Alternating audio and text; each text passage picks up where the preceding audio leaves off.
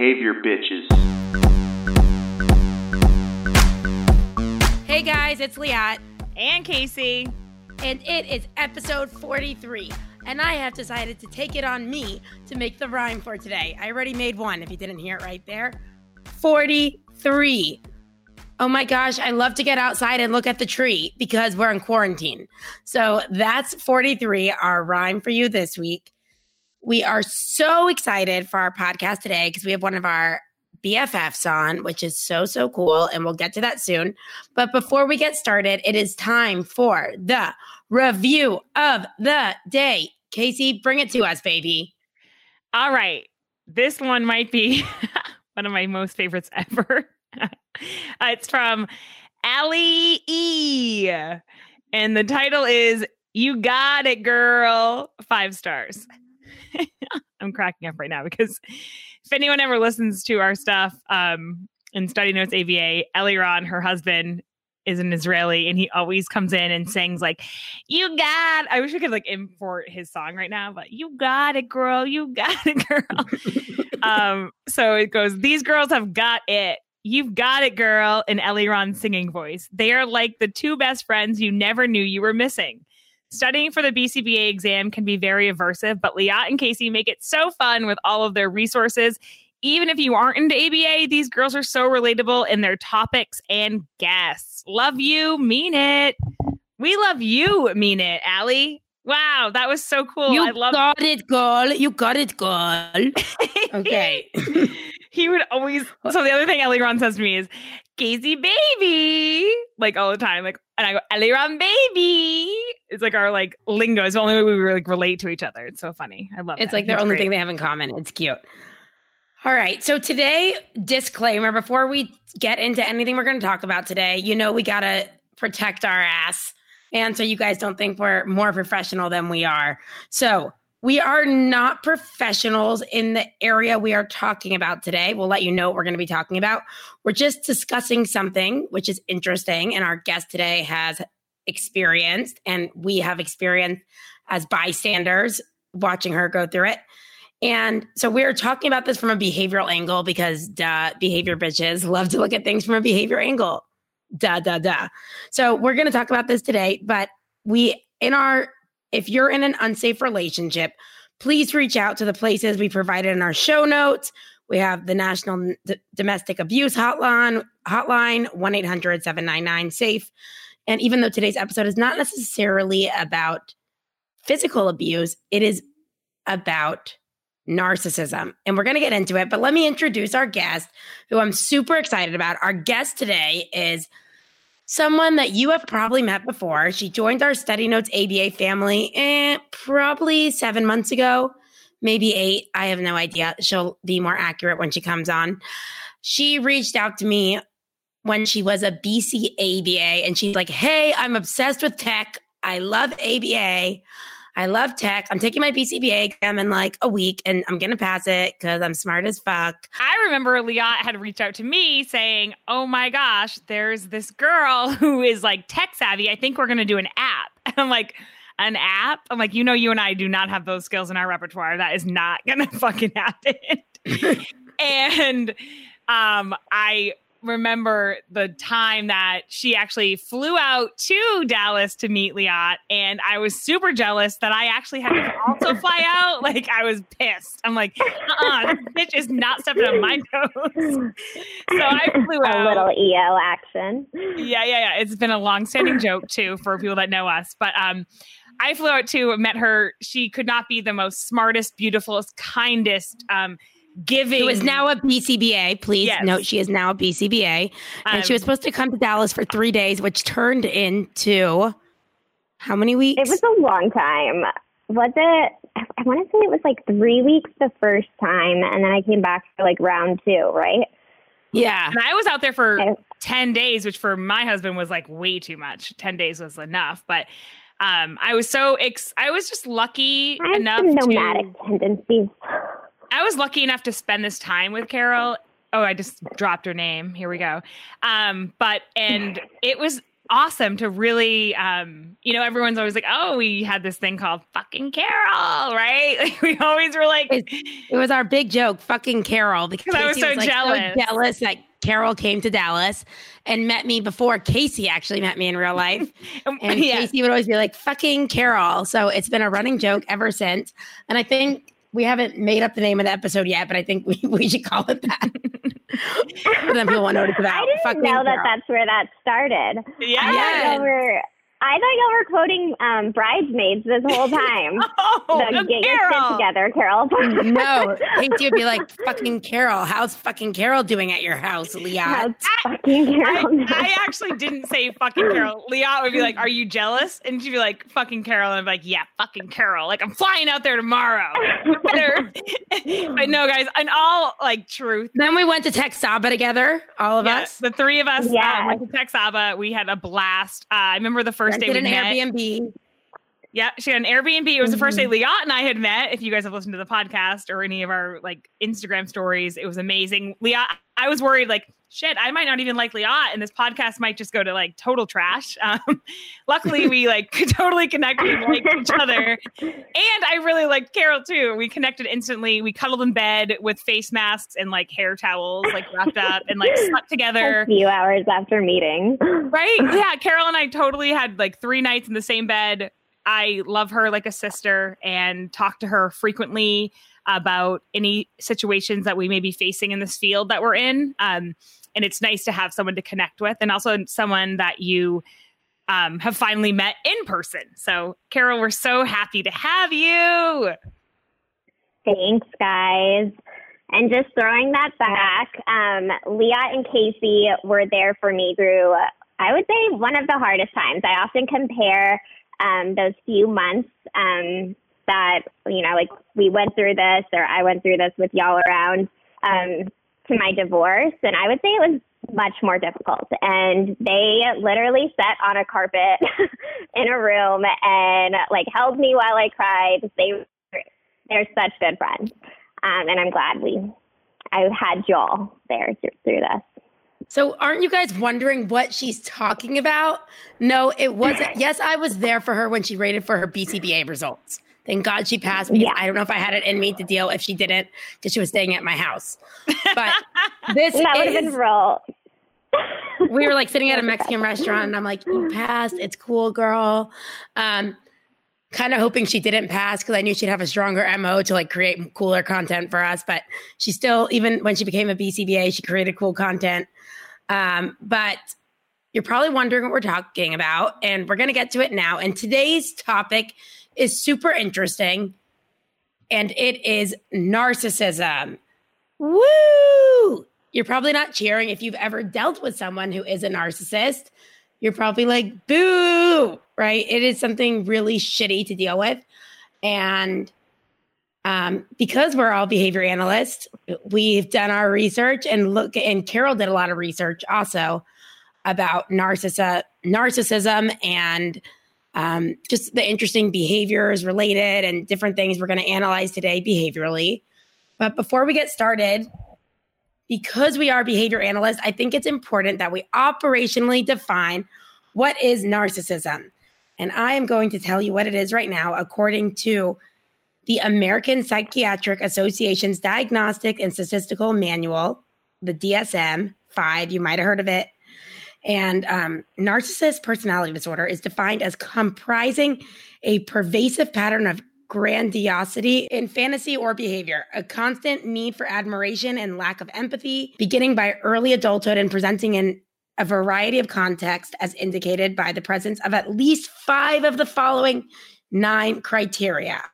All right. They need to have a grandiose sense of self-importance, a preoccupation with fantasies of unlimited success, power, brilliance, beauty, or ideal love, a belief that he or she is special and unique and can only be understood by or should associate with other special or high status people or institutions, a need for excessive admiration, a sense of entitlement, interpersonally exploitive behavior. We'll have to break that down further because we know what you consider exploitive and what I consider exploitive might be different, but we will have that broken down.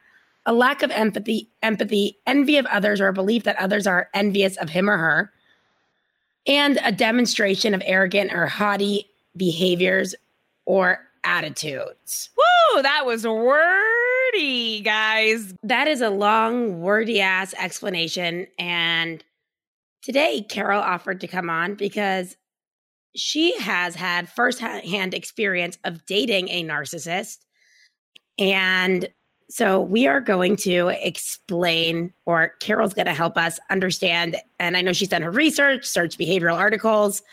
And I know all I could say is it was painful as hell on the side. This is not about me at all, but it was painful as hell on the sidelines watching someone who you're like, you're such a powerful chick. What is going on? Why are you going back to this? And I think there's a lot of different behavioral principles involved in this. And so Carol, why don't you just talk to us a little bit about a past relationship you were in? Okay, so first, I have been in several relationships that I feel like I can relate the material I've been reading about to. And they were very different relationships, but the most recent one, or more recent one, was actually a new level of toxic.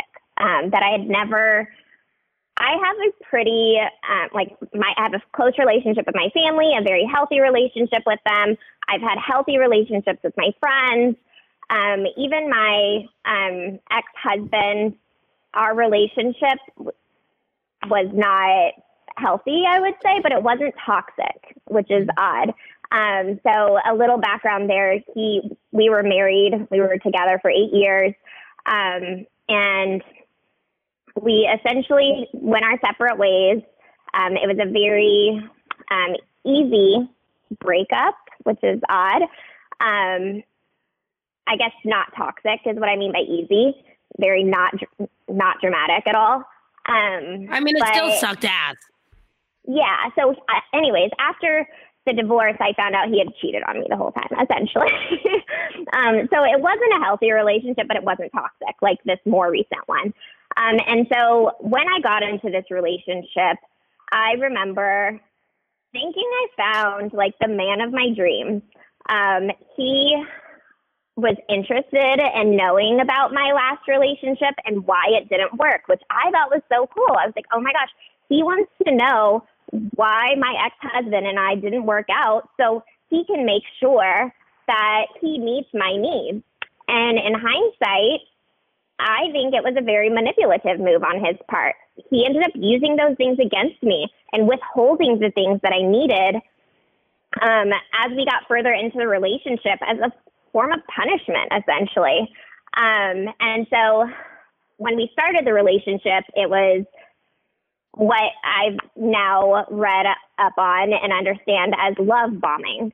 And essentially comparing it to like, so wait, before you get into that one, Carol, I want to back up because I want to get into love. I want to, no, you're great. No, I want to just get into like, that's a whole cycle we're going to talk about, right? Like the cycle of the narcissistic relationship, right? That you were in. Yeah. And it's so incredible that you're able to come here and share this with us. Like, and I also have been through one as well.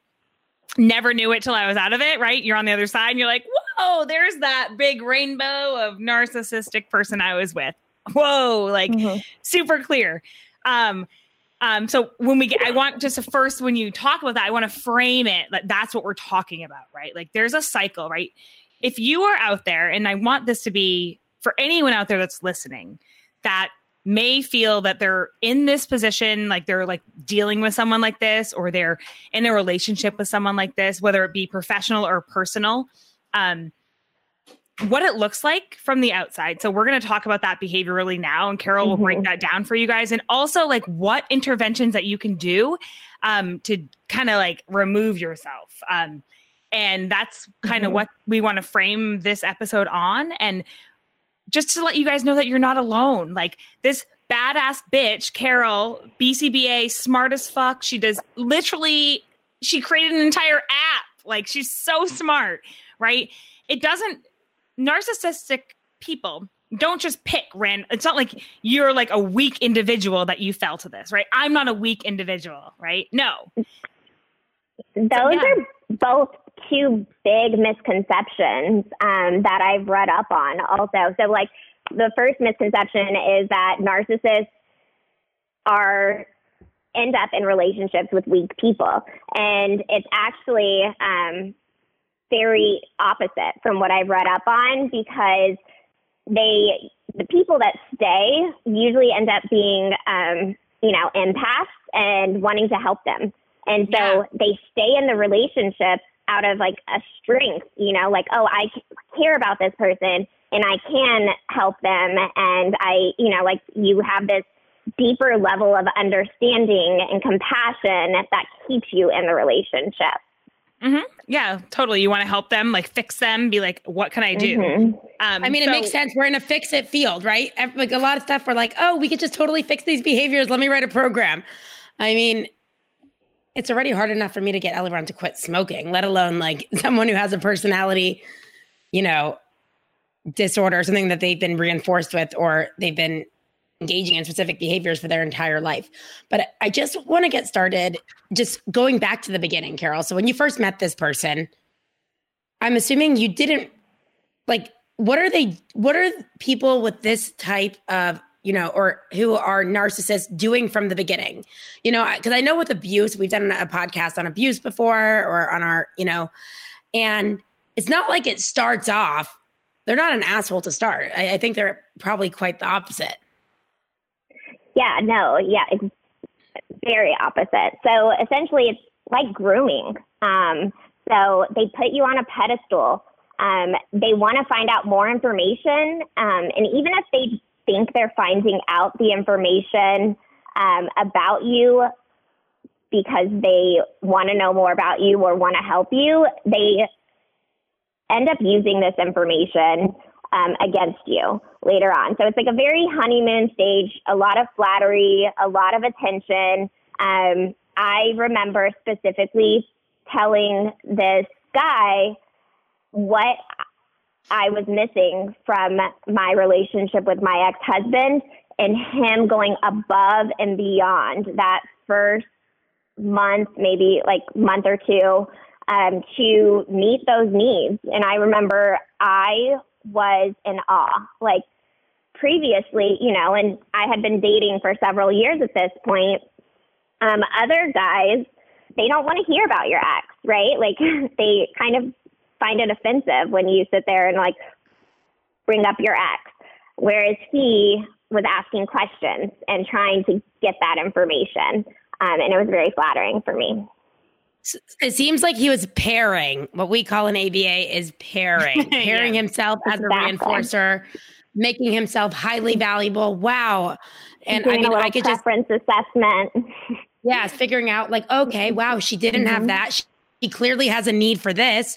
Okay, her ex obviously wasn't loyal, so I'm going to show that I have an extreme sense of loyalty, right? So like playing into all those, establishing operations, knowing what's valuable, you're pairing. Oh my God, wow, you're so amazing. Like, and I'm also, obviously, because I have the angle of being a friend, I also saw it firsthand and being like, I remember when we first met, her saying like, yeah, this guy's so great. I mean, what happened with my ex with this, like he literally is the complete opposite. He like wants me to be my own independent woman. Whereas like I couldn't be that at all with my ex. My ex didn't want me working, doing this, doing that. And so I just feel so blessed. So I found that really interesting, just looking at it externally, of being like, wow, this person literally has a solution for everything she was ever missing. Mm-hmm. Everything. So that's the start, I would say. So people don't be like, well, I would never be that dumb to get into something like this as it goes on. So let's keep hearing about the progression. Okay. So essentially, looking back, there were obviously red flags. And looking at my actions, I would say I see so many red flags now that I'm in a healthy relationship, and I see that the way I'm acting in this relationship, like I felt the need to like make sure my family loved this guy, right? Like I talked about him to my family, and I like was like, oh, he's so amazing. He's, you know, asking all these, he's doing all these things. Like I felt the need to try to get my best friends to love him. And then I kept a lot of like my own little diary about his actions and about like my responses and my thoughts. And it's funny looking, like now reading up on it and looking at those actions, those are very common. First, you know, like indications that you could be in an unhealthy relationship with a narcissist. Because you feel the need to document everything, to defend yourself almost, and you feel very unheard because everything slowly progresses into being like your fault. And so anyways, looking back, I have pictures of text messages saved. I have notes. Permanent products, people. Permanent products. And like, why would you feel the need to do that unless you were feeling some kind of unsettled, right? Yes. And it's really hard to look back. Like I just opened them up today to kind of try to remember some of the things that I don't worry, I can remind you if you need. I can remind you. Yeah. And so, and there's even more, you know, like these are very personal notes, and so like looking back at them, I'm like, I was journaling this and still in denial about it, you know, like somebody that sits there and tells you, the only thing you bring to the table essentially is like sex. That's just a shitty thing to say to somebody. And so, so anyways, the relationship like progressed pretty quickly. It was, you know, a bunch of like the honeymoon phase. I thought he was the one. He wanted to give me everything I needed. He went out of his way to.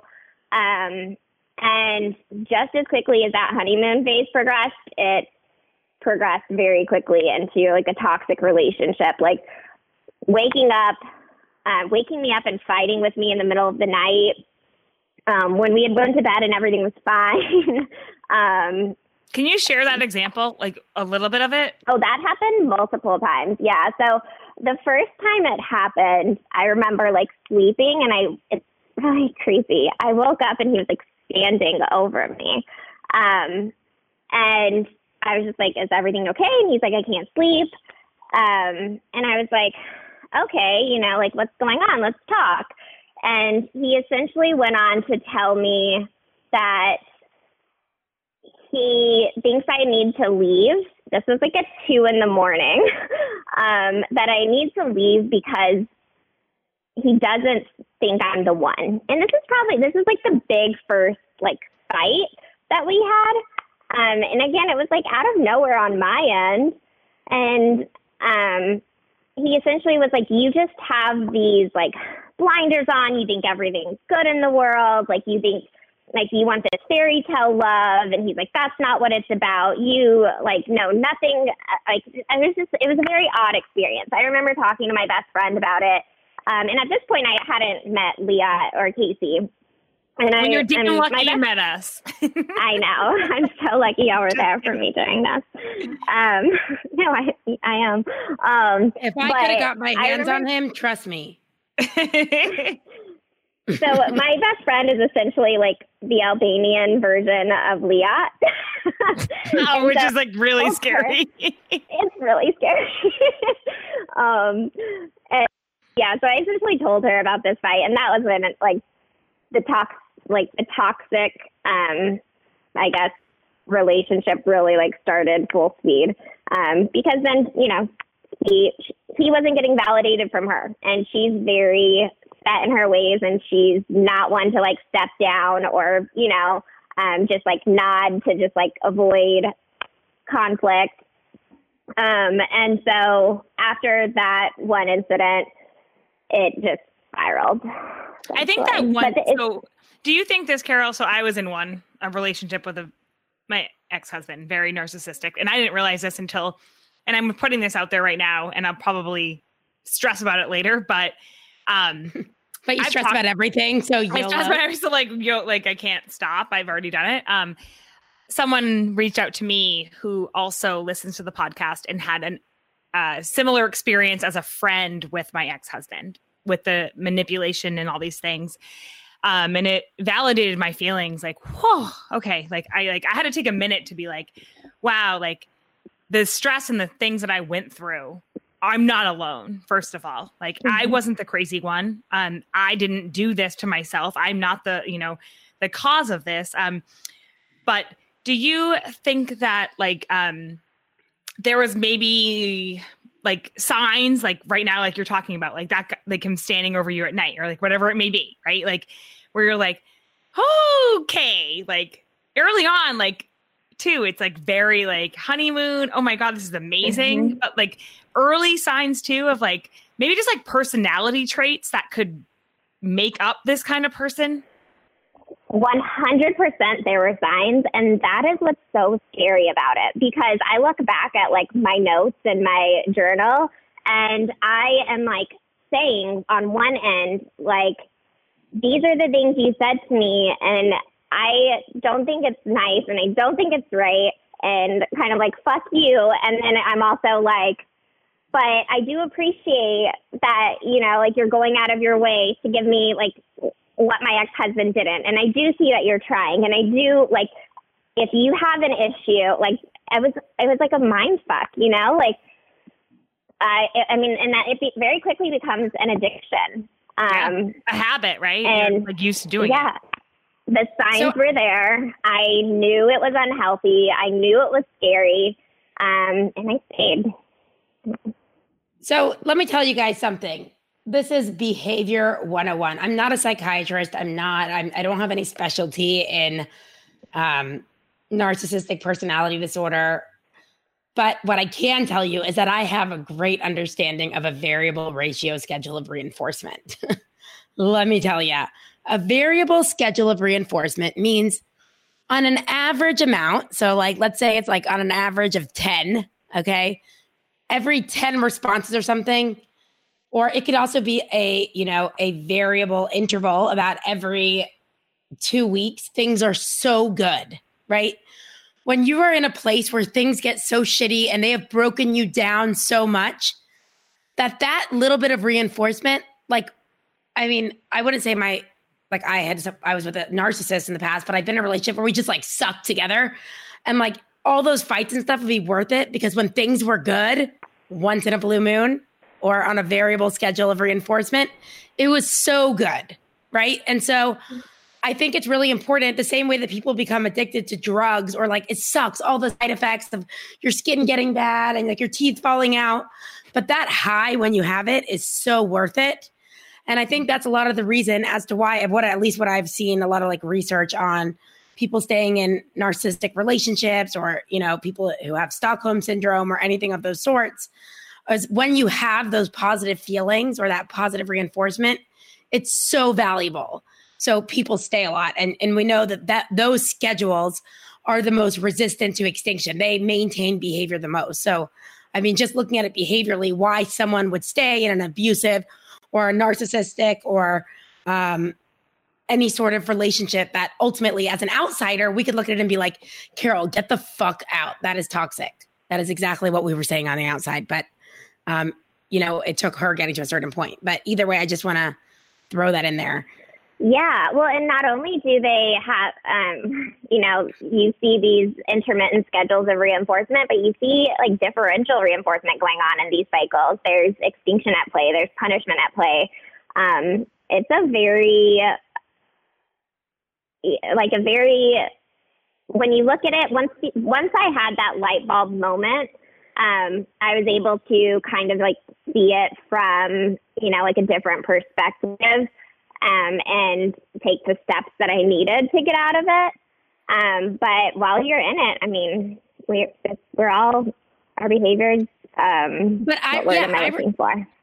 Our behavior, you don't even realize it. It's like, that's why I think we should break down our environment. Yeah.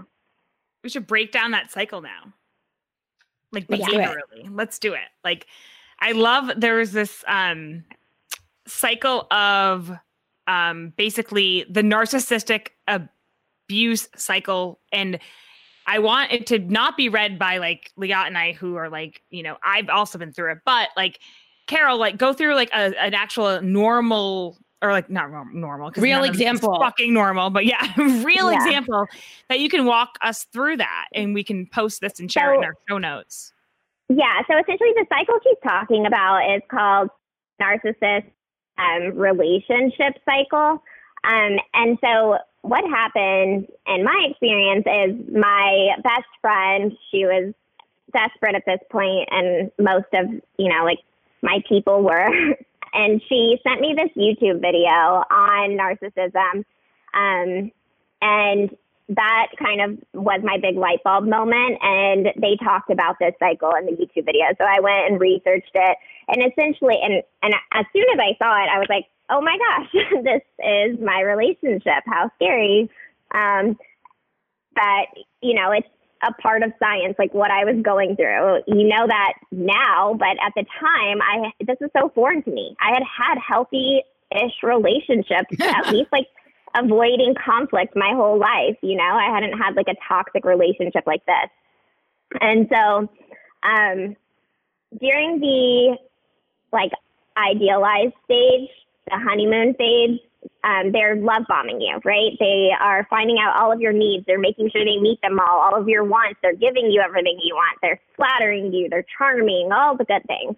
Reinforcement. And then, all the reinforcement, all the pairings, all the preference assessments. And then as soon as they feel threatened, or as soon as you kind of respond in a way that they don't like. So maybe you call them out on an action or something like that. Like I remember mine was I called him out on lying. And I want to say it was like lying to like something to do with work or something. It had nothing to do with me. But I was like, oh, that's not cool. Like, why'd you lie?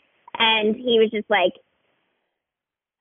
he had a reason. I don't even remember what it was, but it was like, well, they do this and it's unethical, so I'm going to do this. And that's just what it is. And so we got into this argument essentially about lying, cheating, and stealing. And his viewpoint was, if I love somebody and when I find my person, I will lie, cheat, and steal for them. And I was like, absolutely not. Like, that's ridiculous. Why would you do that? Like, And so I think he felt threatened. And so essentially the next part of the cycle is they devalue you. So the devalue. I think, Carol, you were too much. Like you're an incredible woman, right? Like you were too much for a narcissistic to deal with. Like that's what the cycle was. Like he was threatened by you. Well, yeah.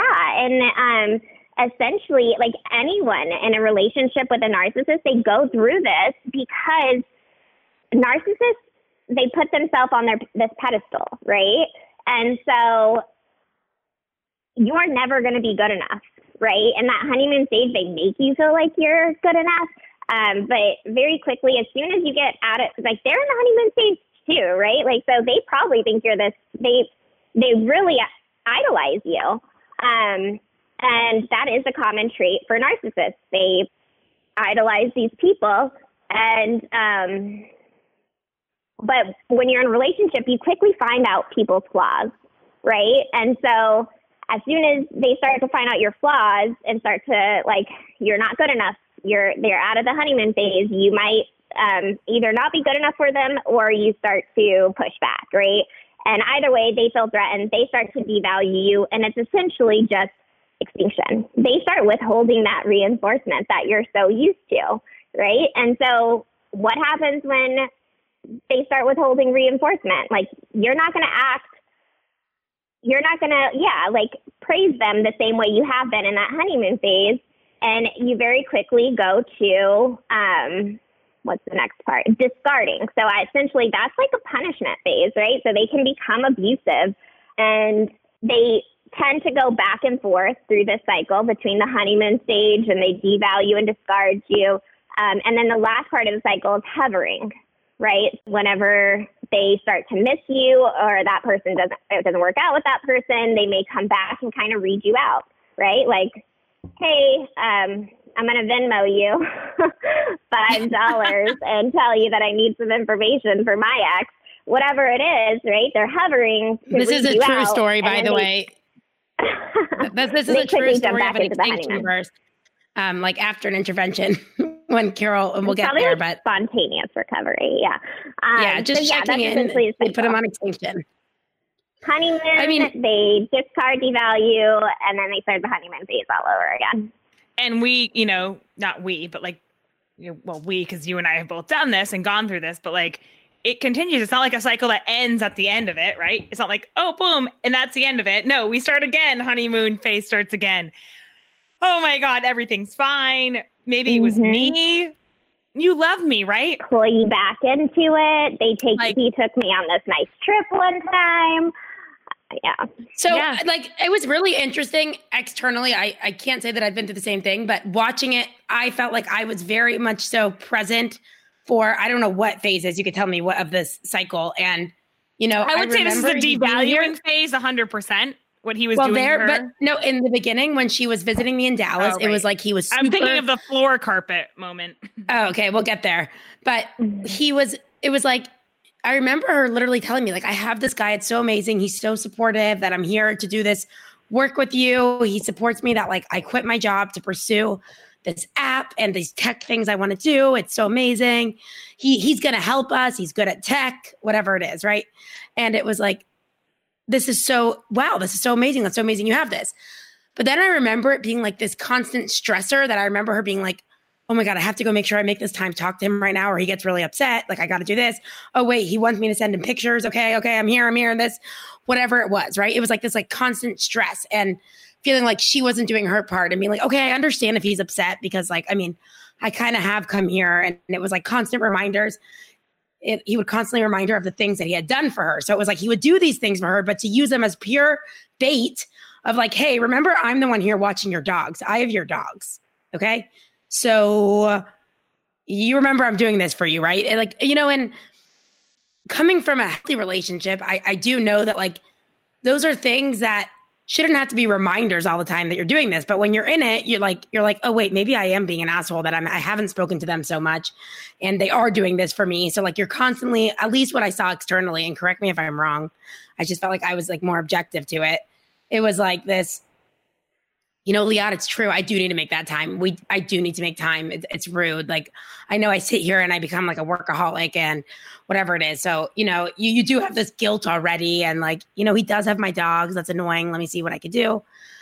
And then it was like that. And, I think you already were aware that like, okay, your best friend at home doesn't like this person. I don't want the person I'm staying with right now to have this thing against him too. So you kind of want to like hold this piece of like, putting yourself in the wrong. You understand why he's annoyed. Like, Leah, it's true. I really don't give time. I'm a total workaholic. I don't check my phone, this and that. And, when I look at it now in hindsight, it's like you were trying to prove something to me as well of like, I am an asshole. I can see why someone would be annoyed. Like kind of like setting it up in case he did 100%. Get to a stage of being a real asshole. And I felt the need to protect him. And especially like this went on for a very long time with my family. Like even after we broke up, it probably took me a week or two to tell my family after like the very end of it, which is still shocking looking back because I'm like, I went through this like very dark time and very scary time. And I felt the need to protect this person over the people closest to me, like I wanted them to like him so much. And I was like, if we get back together, like, I don't want this on like, this kind of like cloud over our relationship or him. And that's what he kept saying to you. Remember, you've created a cloud over me and your family and friends are not going to like me because of what you've done over and over and over. So essentially, just a little background. During one of our conversations, my conversation with my ex-boyfriend, Casey and Leah were present, and it got very hostile and scary. And no, you were actually very calm. You were very calm. You were always calm. Yeah, I was calm, but it was just like a very intense conversation. And so I put him on speakerphone. They heard it all. So that's what they're referencing. And I mean, the thing that like stuck out to me a lot out of that conversation was like, he just kept saying he didn't give a fuck about anything about your feelings. He just cared how you made him look to your family and friends. He kept saying that over and over. It's already done, Carol. Like, you've already ruined my reputation with your family and friends because I know they can hear us. Or you've told your friends, right? They hate me already. You've already done that. So, and I'm like, what? To let everybody know what happened. Yeah. So I was on the phone with him. He was on speakerphone. And I stand behind my decision. I know that's not like the coolest thing to do. No, but okay. I'm sorry. You need to back it up one step. That we were driving back from Tech Saba. You get a text from him being like, hey, yes. I'm sorry. Like this is, we are not explaining this with determinism. There was a clear antecedent. Okay. Carol received a text in the car. We're driving back from Houston to Dallas on our merry way. And she gets a text from him saying like, hey, I just want you to know I reached out to my ex because like you really haven't been available. And so I reached out to her. Okay. That is number one. Oh my God. Yes. Like, I'm sorry. Yeah. All of you guys are forgetting like the most important part. He essentially said it was my fault. He's like, just letting you know, I like reached out to my ex last night. It's and totally it's all your normal. fault, It's totally normal. I'm not going to share the conversation with you because, you are going to share it with your friends, which I had never done at this point. So I was like, my argument to that was like, no, just tell me not to share it. But like, if you just want this to be water under the bridge, share it so I can know that you weren't like cheating on me and we can move on. So that was like, AM morning time. And that escalated because he still refused to share the conversation with me. And I am a very loyal person. If I tell you that I'm not going to show something to see, and it's like confidential between you and I'm not going to show somebody. That was like my argument. I had shown him, and like I am in all of my relationships, that I'm very loyal and I will stand behind what I say I'm going to do. And he was still just like, no, this is all your fault, and I'm not sharing that information with you. You don't deserve it. You're going to like screw things up. He was calling me a drama queen at this point and saying I had embarrassed him so much in our relationship. And I was like, what are you referring to? And he was just pulling stuff. He said, if you really believe, this is like just like a clear indicator of like a narcissist. It was like, okay, why do you need to know what I said to her? Why do you need to know? If you trust me and you care about this relationship, if you have any sort of trust, you don't need to know what I said. That makes you want to puke.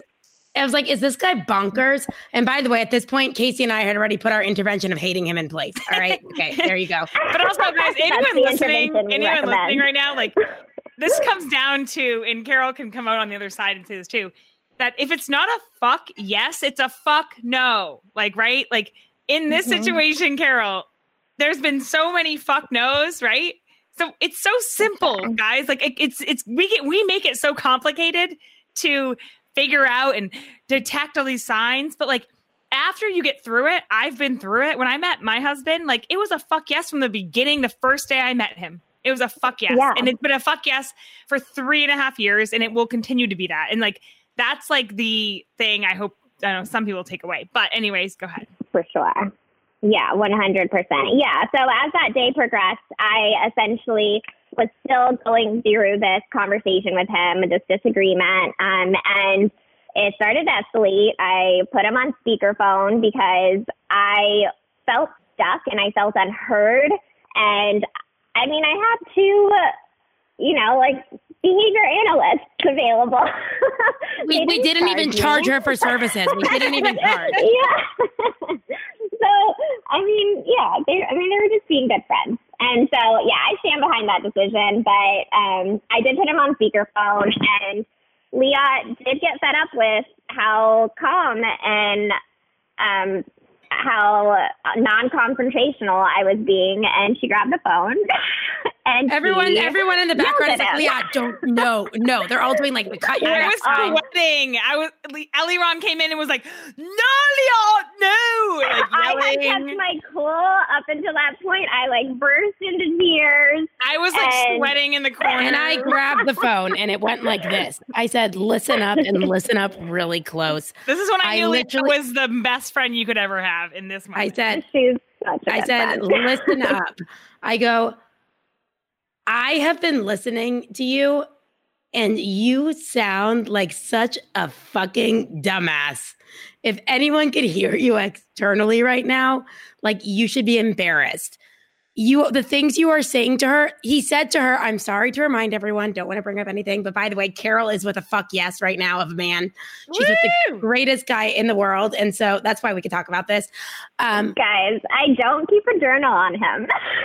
Yeah, that's we probably haven't gotten in a single fight. Like, he's just amazing. That's how Matt and I are. Yeah, perfect. I love it. But it got to the point of saying, like, in the conversation, he was still telling her she was wrong in the fact that he needed to go reach out to his ex. Like, it was just like bonkers. And he's like, and blaming it all on her. And he said to her, like, in the conversation, it was literally like he had no punches to throw. He kept saying things to her like, I honestly understand why your ex cheated in the past. Like, all these, like, he knew all her weak points because he had already like evaluated these from the get-go and figured out what is her weakness, what is the most valuable to her. He understood why she cheated, this and that.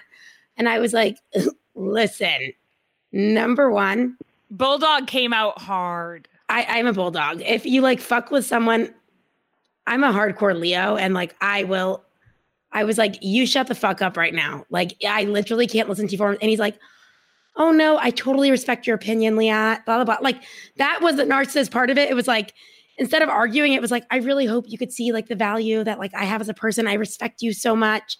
I was like, listen, I don't give a fuck if you respect me at all. I don't need you involved with making an app for us. You're done. Whatever it is. Point is, I like chewed him out and spit him out, chewed him up, spit him out. It was so funny because I remember Eliron walked in the room and he was like, Casey, come here. As Leah's yelling, and he goes, what's going on? Like, he didn't know. And I was like, I can't tell you. It's like girl things right now. Like, I don't know. And he's like worried about Leah. He's like, is she okay? Is she okay? And I'm like, yeah, she's fine. She's just going nuts. But the craziest part is this. You would think that would be like a tipping point in a relationship. The only thing he was concerned with after that fight was not like, I just lost the best girl of my life, was, how are we going to make things cool again that Liat and your friends don't think I'm such a shitty person? And that's a really defining feature that you read about a narcissist in the DSM. It talks about their concern of what others will think of them. Like, it wasn't like, oh my God. Like, he literally got to the point of telling her that she's a shitty behavior analyst. She has no idea what to do as a behavior analyst. Like, literally everything she had pursued in her life. Sorry, I got to be the one to remind you here. That's what best friends are for, you know? Everything everything she had pursued in her life, she sucked at. Right. And that's like that callous and unemotional traits, right? If you're callous and unemotional, like, it's a symptom. And now you think she'd be done. You'd think she'd be done. But the narcissist bites back. Yeah. So the cycle continues. We went straight from devaluing, discarding back into honeymoon. He essentially, he pulled me back in a few more times after that. Guys, we were angry. We were sad and angry as best friends. All of my friends were. I was on the verge of losing friends. And I mean, thankfully, everybody, just wanted what was best for me and did stick by me in the end. But I, can only imagine how that was for y'all. It must have sucked. I'm sorry. Girl, no, we got you all the time. That's what friends are for. You're not sorry. It was just like painful to watch as an external person. It wasn't like I was in the relationship, but externally it was like gag, But Carol, I had been through it. So I knew it. I knew it 100%. I knew you were going to go back because I went back. I knew that you would learn at some point that you are such an amazing individual that you would rise above it. But you were in the pattern, and when you're in the pattern, what changed? What was your deciding moment? Because this doesn't mean you're weak. Like, what happened? It was knowledge. It was honestly, like, you can be in this field, right? Like, at this point, I was a BCBA. I have been working in this field for years, and I have this like crazy obsession with behavior and understanding it. The truth is, I had not experienced a toxic relationship like that. I was sucked in, and as soon as my best friend sent me, and so people are always throwing these words around, especially when, you know, your two of your best friends are behavior analysts as you're like sitting there going through this. Oh, he's a narcissist. Oh, you know, like he's doing this, like they're throwing behavior. Yeah, they're throwing all these like behavioral principles at me. And the truth is, like, you hear you hear the word narcissist, and it's very overused. Same like psycho. And like there's a lot psycho. of misconceptions. Well, and I just think of like self-interested, you know, but once I got that YouTube video from Eva, my best friend, and I started talking about, you know, narcissism with Leah and Casey and reading up on it, I had my light bulb moment. And even after I had my light bulb moment, I had to go back through and see it for myself several more times. And I just remember that last interaction. It was just the craziest experience, like knowing what was going on and knowing the cycle now and understanding all the behavioral principles that were, you know, taking place and still like experiencing it. And so you're like, oh, okay, go ahead. Time. Love bomb me. I know your love bomb's coming. Come on, he baby. Love bombed me one night. It was just like, oh, you know, like, you're so beautiful, all the flattery, you're amazing, all the affection. And then he woke up and he was like, oh, let's go to San Diego. Let's plan this trip, like, blah, blah, blah. We woke up the next morning and cold again. And it was like, I'm not planning that San Diego trip with you. I can't see a future with you. I'm not going to plan anything more than 2 weeks. These are exact words. I'm not going to plan anything more than 2 weeks in advance with you because I can't see me dealing with you longer than that. This came out of nowhere, guys. I had just woken up, like, didn't even have my coffee yet. He had started talking again about how I'm the worst behavior analyst because I can't fix our relationship and just like really mean stuff. And I remember like thinking at that time, I was just calm and I was like, okay. But I was actually laughing in my head that last time because I was like, man, fuck you. I do know what's going on now. and so I just played it cool and I was like, you know what, I agree. Like, let's, you know, you're like, I'm the worst. I'm the worst. You're right. I'm like, actually, I have a really great resume. But yeah. Yeah, I was like, I don't know what I'm doing. And I put him on that pedestal to avoid conflict. And I went home and I cut off all contact. Like, thank the fucking Lord. A good old extinction procedure. Yes. Speaking of, should we get into interventions? Yeah, what is the intervention? Give us those interventions, Carol. Fucking Carol, so come on. Fucking Carol. I think the first thing that we need to like stress is that these types of relationships can be dangerous. And so always like put your safety first. And so when we say put him on extinction, like sometimes that may not be the best move, right? So you need to consult with a professional. You need to make sure you're not going to be physically harmed, or they're like, in my situation when I was getting divorced, like I couldn't have put when I was still in the previous phase, if I put my husband's behavior on extinction, one of us would have died. Like it was that abusive. So I wouldn't have recommended me to do that. I had to pretend that everything was okay to get through it and be like, everything's fine. Let me the fuck out of here. Bye. Like slowly move myself away. So yeah, definitely think about what situation you're in and what harm it might cause and reach out for help. But essentially what I did was I put him on extinction after that. And I did do, like I said, it's called gray rocking from what I've read up on narcissism. That's like a common term people use. And so you essentially like avoid conflict at all costs and you start to make yourself seem uninteresting and like you're not valuable to them. right? So yeah, I'm a horrible BCBA. That's what I was like, you're right. You're so ugly, like, Carol. You're I'm disgusting. not going to be successful. Yeah, like I was just like, yeah, like just letting him, right? And I was agreeing, and I was like, I'm not good enough for you. And so that's what I did. And then I put him on extinction. I blocked him on all, like phone number, Facebook, Instagram, all the things. It was like a very hard extinction. And I forgot one place. I forgot to block him on Venmo. I didn't know that was a thing. And so that's called a resurgence behavior, right? It's like not only just spontaneous recovery where he's like continuing to do things randomly, now resurgence and new behavior he's never done before. Yeah. I'm going to Venmo her a little message. Mm-hmm. There was That's an nice. You should birth. hope he reaches out at least like 100 times and you can make $500. It's $5, right?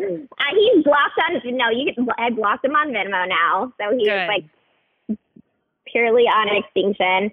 But yeah, so that's what I did. And there are different, like if you are working through a relationship with a narcissist, there are different measures and interventions that, like need to take place. But like I said, you need to consult with a professional.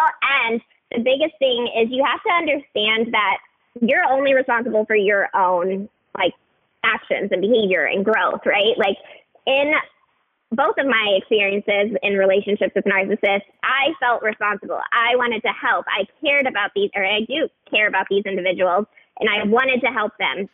And the only thing that saved me was understanding that I was not responsible for their well-being and their growth. And at some points, there's nothing you can do, right?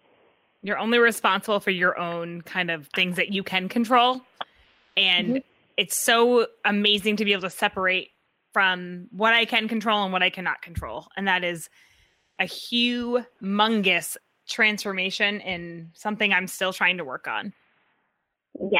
And I did want to add in too, when you implement like an extinction intervention, there are side effects, right? So we learn about this in the field. And one of the big side effects of extinction is extinction-induced aggression. So that's kind of what Casey was getting at. Like she couldn't put her ex-husband on extinction.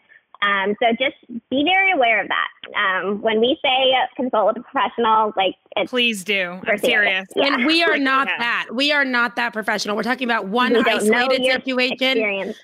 We still have taken precautions not to use names. We don't want to do that for anyone else, like dealing with something else. We also, again, we are not professionals in this. We just keep yourself safe and reach out to hotlines if you need them. Also, if you're just in a mild relationship that you're starting to just like date on Bumble, right? And you see these signs that we've talked about, how about you do this and you get the F out? Listen to the feathers before the Mac trick hits you. Okay, so the feathers. This brings us full circle to our the first episode. The feathers were like, ooh, that little whisper in your face, like, oh, and he's like being a little creepy or asking you a little too much about yourself, or he's like Carol, like standing over you in bed would be like some like strong feathers, right? Like standing over you in bed, like that's a strong. Like telling feather. You to get that's the fuck out of their house. That should be. But like the Mac stuff is like when you end up marrying them and divorcing them 4 months later, like I went through. So please listen to the feathers. Everyone out there. And we wanted to bring you an episode that would be a little bit different than what's going on in our world right now, but something that I think everyone can actually relate to, because there's not probably anyone out there that is. And if someone is going through this right now at home, right? Like if someone is going through this at home, I'm sure it's already an isolating time being in, quarantine. It's also really isolating when you are trying to protect someone that you're not even confident in your relationship. And like, I remember like in my head, like looking at Carol and being like, this is so sad, because even when it was like, okay, we're not going to talk about him together. I like told her, I was like, Carol, look, I cannot talk to you about him anymore. Like, and it's sad because that person who needs you the most can't have you. It wasn't, I wasn't there for her as a friend, but it's like, she also knew like I'm protecting something that's like a shitty relationship. So it's just like,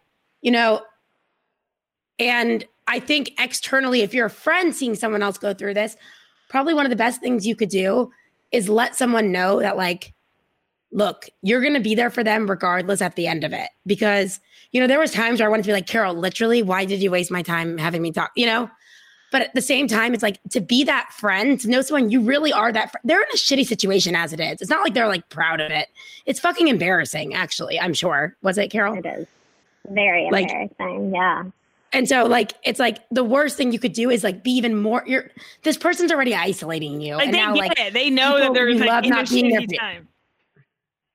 And I think that like one of the biggest things I saw of Liat as a friend, and I just want to like leave you with this, Liat, too, because when Carol was going through this, and I'm such a Cancer sign of like, oh, well, like, maybe forgive him, like, but like, whatever. And like Liat held fast and true and strong to who she, like what she believed in with the situation. And to the point where it was like, wow, like she really did hold strong. And it was something that I love most about Liat. And for everyone listening, I don't think we take enough time to like tell you guys about us, but like Liat's friendship, that when you have her friendship, there is nothing better. And it's like, she believes in you and she trusts you and she will do. Well, also it was painful. The same way she has your back.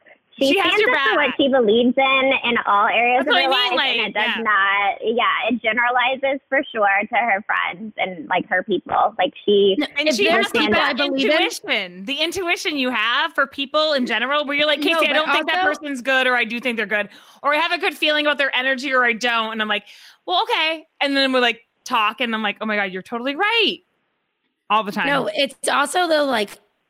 With study notes, I've come into contact with like the most like badass woman, like literally, like I feel like so blessed that I have like front lines that like people have access to see what I'm like. And then they're like, oh, I like her too. I'll reach out. So I get like first dibs on friends. And when I find someone awesome, I'm like, all right, like I will, if I have a friend I love, I will do anything for. And I'm just so lucky the three of us have like, been so tight. You guys are amazing. Yeah. I love you so much. And we speak the same language. We speak the same language, and I got to sleep in the same bed as Carol. Unite. And the happy ending, can you give us a little bit of an update on your life right now? So I essentially had been talking to this guy for several years. He was like the first guy that I started talking to after my divorce. And we had this like weird, like, connection. We had never met. And kind of like Liat and I. Yeah. So, like going through the like breakup, what always gets you is, deprivation. MOs change a few days after the breakup. I'm sitting at home alone with my dogs and I'm missing my ex-boyfriend. And so like any good behavior analyst, I get a replacement behavior in place, get on Bumble, start swiping, and I run into Derek, the guy that I've been talking to for the few years. And I was just like bored. We're just, being silly because we had each other's numbers, obviously. So we were chatting on Bumble and he was just like, go on a date with me. And I was like, I'm free tonight, thinking that he was going to say, like, no, I can't tonight or I have to work or whatever. And you put him on the spot. You put him right on the spot. He put me on the spot. He was like, why are you like chatting with me on Bumble? Text me, like, let's go on a date. Quit the bullshit. And so we did. And it was just so easy. It was like sitting there. We went to my favorite coffee shop and we sat and talked for hours. And we have like been inseparable since. And that shows us that relationships, everyone says they're hard work and they do get like a little difficult, but they shouldn't be that hard that you are like, let me schedule this time into my day that I could speak to this person now, blah, blah, blah. Like that's annoying. Or like I need to keep a journal about the things that they've done to me. Like I remember my ex-husband, I had a notepad in my iPhone of like on 3/20 whatever date, like did this psycho thing, like all these things. Like now I'm so blessed and happy that I have my amazing husband. When I met him, again, we've been married for almost a year, but together for 3.5. And the little arguments we get into are like normal. Like there's no toxicity. It's like, I'm like, why didn't you clean up the dishes last night? Like that, like kind of argument, like nothing. And it's so amazing. And We're so happy for you, and we're huge fans. Yeah, I'm a huge fan too. Of what? Important. Of Behavior Bitches or of your boyfriend? Both. Of all of the above. Carol, we're so incredibly happy to have you because this is a long-standing invitation that we've been waiting to do with you. And I'm so happy that you're in a good enough place to talk about it. Yeah. Thank you for sharing. Yeah. Hopefully this helps one person who's listened. Hopefully if you're in something similar, either this gives you the strength or gives you some ideas, or someone you could get to listen to. Maybe this will hit home to what someone's going through. Yeah, you're a friend. You're going to post some resources, right? Yes. Yep. Yeah, and then the contact number. So if you are in a dangerous situation, we'll post, the abuse hotline number. For you guys, the biggest thing is just don't isolate yourself. If your friends and family, for whatever reason, my experience was I didn't include my family because I knew they were going to take whatever, they were going to get me out of it. And I was losing my friends, right? And so you can get isolated, seek professional help. It's not something to be shamed, embarrassed of. And it is very serious. It can be very serious. So, don't isolate So if yourself. you find that if you're trying to hide something someone's doing or something, it's probably a good sign. That's a good sign that something is up. I was just going to say, and that's one of the big things I've noticed with Derek is I rarely feel the need to talk to my friends and family about him. Obviously it comes up in conversation, but I am just so excited for everybody to meet him, and everybody that does meet him, yeah, he's just a good guy. Normal guy. It's so natural. Yeah. I know my friends are like, oh, Matt's just normal. I'm like, normal? What is normal, right? No one knows what that is, but that's just a good guy. It's so great. Yeah. I'm so happy we've both found them. And also clearly Liat has found it with Eliran, baby. I had to throw that in there. If I could not have loved this episode more, having the three of us together again. I wish we were actually sitting on the floor of the old office in that friggin' apartment building. I really don't wish we were there, but I wish we were in person because I miss you guys so much, physically. And we'll plan something when I get back from Hawaii. Yeah, we'll plan something when you get back from Hawaii, and we're so excited. And this virus is under control. And also, Carol, thanks for sharing your story because I know it's really tough. It's not something that anyone wants to come on and share, and it's something that I think a lot of people will be like, thank you. So I'm glad, like Liat said, that I'm in a place now where, I feel comfortable opening up, and I do want, this.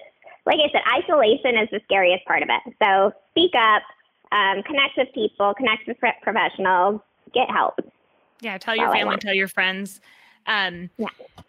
All right. Well, guys, it is episode 43 coming to an end. I can't believe we have made it this far. It's amazing. And it's also quarantine city everywhere. So all we have to do is podcast. So we might switch up our podcasting and do a little bit more for you guys. So stay tuned for that information.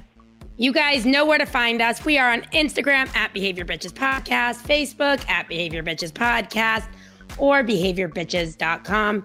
You know where to leave a review. Do that in the Apple Podcast app because we literally live for that. And we read them every single episode. So come on, guys, do it. Yeah. We reinforce your behavior. So thank you so much. As always, love ya. Mean it.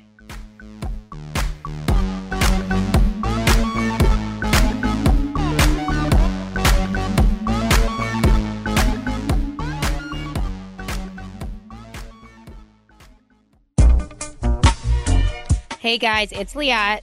And Casey. We just want to take a second to let you know that if you're thinking of being a millennial like us and starting your own podcast, there is a way. You can do your show without having to become an audio editing and production wizard. Because guess what?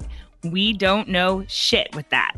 But we have Alan at Pretty Easy Podcast who help us get started. He records our shows, he posts them, he adds awesome music and cool shit when we don't even know what he's doing.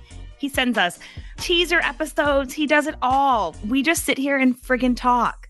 We shoot the shit, and you can record from home, your office, the park, a bathroom stall at work. It doesn't matter.